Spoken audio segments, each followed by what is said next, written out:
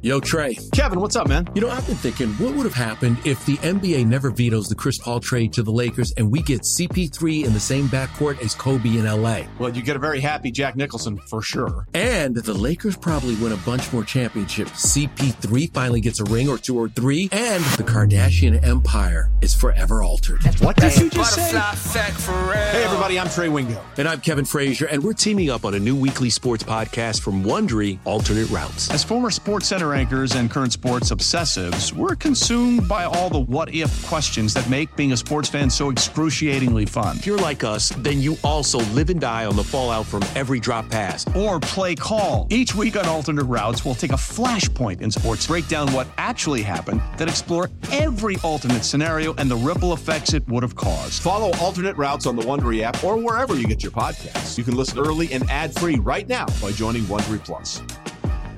Passion, drive, and patience. What brings home the winning trophy is also what keeps your ride or die alive. eBay Motors has everything you need to maintain your vehicle and level it up to peak performance, from superchargers, roof racks, exhaust kits, LED headlights, and more. Whether you're into speed, power, or style, eBay Motors has got you covered.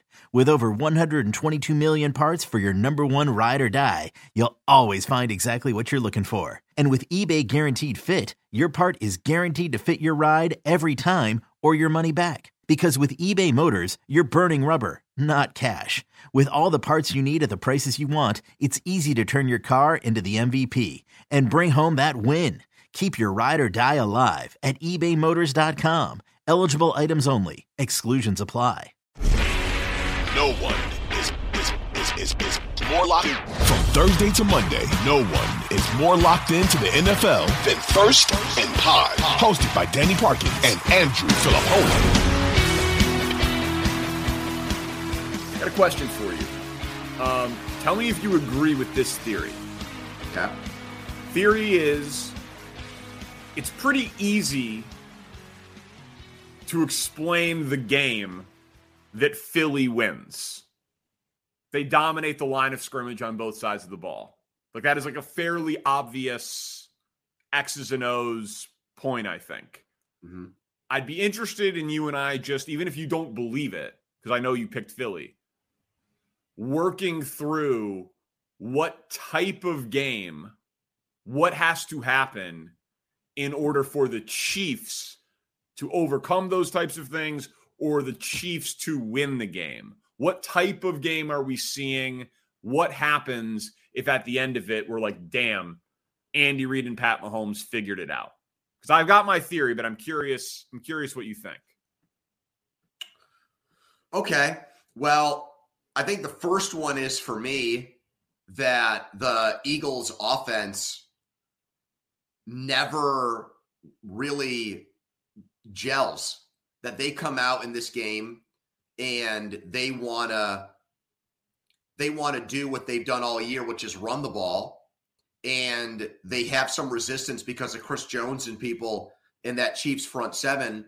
And then when they go to open things up with Hurts in the passing game, it's what we've seen really the last two playoff games, where it just seems like they're a little bit out of sync.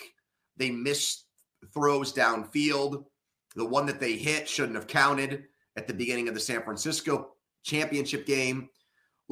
And I could see if they are rusty early in the game and the Chiefs are able to get a lead, I would be interested to see how the Eagles handle that, because in the playoffs so far, they've been a very front-running team.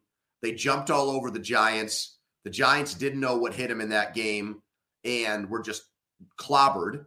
And they've scored the touchdown first drive to go up 7-0 or early in the game against San Francisco, and then knocked Purdy out. So I think that's the first one that comes to mind for me. Eagles offense is out of whack. They get down early and they're just never able to catch their breath and get it together. Well, I think that makes a lot of sense. We just part of it for me is we haven't seen them challenged in a while, right? They had the bye. Then, to your point, they blew out the Giants. They blew out the Niners. They finished the season with the Giants, Saints before that. But what about the idea that just all year we said the NFC is trash. And if you look at their whole schedule, like the whole season of it, they haven't been challenged as much, especially defensively.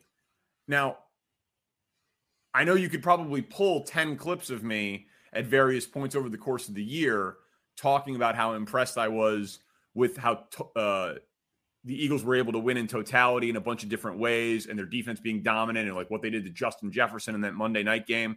But if you look at it, when they played good offenses, even going back to the opener against Detroit, they gave up 35. Then one game against Dallas, it was low scoring, 26-17. Then the other game against Dallas, it was 40-34. They lost. And against Rodgers and Green Bay, and obviously Green Bay not a great offense, but Rodgers a great quarterback, that game's 40-33. So when they played good offenses or good quarterbacks, for the most part, they gave up a lot of points. And I don't think that the Chiefs are a great rushing team, obviously, because the numbers would say, they're 21st DVOA against the run, but most teams have been playing from behind against them and have had to avoid it. But so I feel like it's a combination of what you're saying. Chiefs play from out in front, then can take advantage of where the Eagles have been a little soft, but also just when they play great quarterbacks, they allow points. Now, sometimes they win, but they allow points. So I could see 35-31. I think that's the game script for the Chiefs to win. Well, then you got to bet the over because it's only 50.5. I was on the over at 49. Yeah. Yeah. So you think it's going to look like the last Eagles Super Bowl where, Brady threw for 500 yards and still lost in that game, and nobody could stop the other team really. Yeah, I mean, something like that. The Eagles pass rush is awesome, and obviously, it's the best in the league. And Mahomes' mobility is scary, but his mobility should be better than it was against Cincy. And Andy Reid has 2 weeks to game plan it, and he's the best coach at screen passes that I've ever seen. And if there's a weakness to the Eagles defense, it's their linebacker core. They don't spend money on their linebackers. They got a great D-line and a great secondary. So I would expect the screen game to be pretty effective. Now, obviously, that's not, rewriting any sort of great football, strategy here. I'm assuming the Eagles will be prepared for a heavy dose of the screen game, but I'll take Andy Reid and his design in that way. So, yeah, I do think it's high scoring. I certainly could see the Chiefs losing a high scoring game because of what I said at the top of the Eagles just dominating both sides of the line. Yeah. But I think when they play great quarterbacks, they give up points. I think that there's been a lot of change in who the Chiefs are from the last two times they've been in this game. Their roster has been almost completely overturned there's been so much turnover since they won and beat San Francisco. And you look at their defense, it's so young, with the exception of guys like Clark and Jones from when they went and lost to Tampa. But I think if you got a consistent coach and quarterback, I think the personality of the team can be consistent with those two guys as long as coach and quarterback are there. And so they better not fall behind like they did in the previous two Super Bowls, because I don't think in that situation, hey, you say it's Mahomes, he can do it all, never count the guy out like Brady. But I would not want, if I were the Chiefs, I would not want the game early to look like the last Super Bowl and have that creep back into their head. And I don't think that's off the table. I don't think that the Eagles pass rush and outside of Kelsey, their wide receivers' inability to get open and him having to run around to try to just invent and create plays, I don't rule that out. So I don't see a scenario where the Chiefs blow out the Eagles. I don't see that. You don't? No. Okay. I don't think it's in play that the Chiefs blow out the Eagles. But I think it's absolutely in play that the Eagles win by double digits. Because I think that there's just a chance that they kick the shit out of them, like physically. They just physically dominate both sides of the line of scrimmage. Like, I don't know how you couldn't. They've done it to everybody. The number one rushing team in the NFL, number one sack team in the NFL. That's a pretty good recipe to win a ton of football games. And the Chiefs defense is not as good as the Niners defense. And the Niners defense held in there for a while. But then I think that game got weird when they realized that they didn't have a quarterback who could throw the ball, and it spiraled out of control. But the Niners defense is better than the Chiefs defense. So, well, I'll give you a scenario in which a blowout would happen. And that's if this shoulder thing with Hurts is as bad as he's let on, and he gets Chris Jones or somebody to land on him and aggravate that thing, then look, I mean, you can say that about any game. An injury to a certain player changes the whole complexion of a game, but it still sounds, at least the Eagles and Hurts, they continue to try to push the narrative that he's going to play this game at less than 100%. So, I mean, that we'll see. I mean, if he still does not look great throwing the ball. He's not as precise. He's not as accurate. He's not the same quarterback as he was back in September or October. He's just not. And I mean, is it possible that we're sitting here, 8 days from now, and it's like, man, we should have seen this coming because Jalen Hurts couldn't make a decent throw more than 15 yards downfield? Maybe. Yeah, maybe. I think that they're going to be able to run the ball, man. Like, so as long as he is in the game, their zone read game is as good as I've ever seen anybody do it. Yeah. Like, obviously, like, Lamar is a better running quarterback than Hurts, but in terms of like keep or give with the ball, he's as good as I've seen.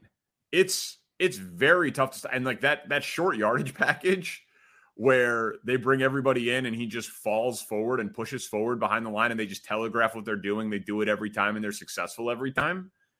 They're just bullies. They are. I'm having a really hard time trying to, back to the Micah Parsons thing from earlier in the year. I still think the evaluation of Hurts as a quarterback is really hard. I mean, he obviously has had a great year, and I think it helped him that when he went out, they lost to the Saints, and Minshew had miscues in that game at Dallas on Thanksgiving night, where you looked at the mistakes he made and thought, well, if Hurts is in the game, they probably win. But I'm sure it's a little bit different for you because you've got Justin Fields on your football team.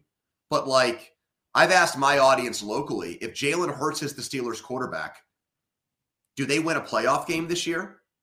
Like, is he good enough where he elevates a roster with a bad offensive line and with playmakers who are still question marks and just makes an offense like that better? You've said it. He's got everything you could possibly want in an offense in Philadelphia. And I just think that makes, it's Purdy. It was silly to talk about him just because he was the last pick in the draft and he was a rookie. But like, how do you rate Jalen Hurts? Is he on his own merits a top 5 quarterback in the NFL? I have a hard time saying yes to that, Danny. No, I don't believe that he is. He's a deserving, you only vote for one guy for MVP, and you'd be insane to vote for Hurts this year over Mahomes. But if you did ballot it out, like the Cy Young or something like that, he'd be a deserving top 3 MVP guy this year. He seems to have, by all accounts, every intangible that you could want in terms of leadership, work ethic, toughness, all that stuff. He has gotten better as he's gone. And I will say, the deep ball accuracy has impressed me. Now, you've got 2 dudes who have great catch radiuses in Devontae Smith and A.J. Brown, but he has his highlight reel on downfield throws of 15 yards or more this year. He's dropping a lot of dimes into buckets. Like, you know what I mean? He's impressed me with that part of his game, but I'm with you, man. He has 4 awesome offensive linemen 2 awesome receivers, a good tight end, an offensive head coach, and the number 1 rushing attack in the NFL. And they always win time of possession because he's got the best defense too. Like, this was a big time argument that I've had with people. If you put a healthy Lamar Jackson in that Eagles offense, are they in the Super Bowl out of the NFC? Yes. I said yes. Yes. Yes. Dude, I said when the Eagles played the Bears and the game was 25-20 Philly, I said that if the quarterbacks were flipped, the margin of victory for the Eagles would have been bigger. Because I don't believe that Jalen Hurts scores 20 with the Bears' collection of talent, linemen and pass catchers, against the Eagles' defense. Like, Fields, yeah, you think Fields? I agree.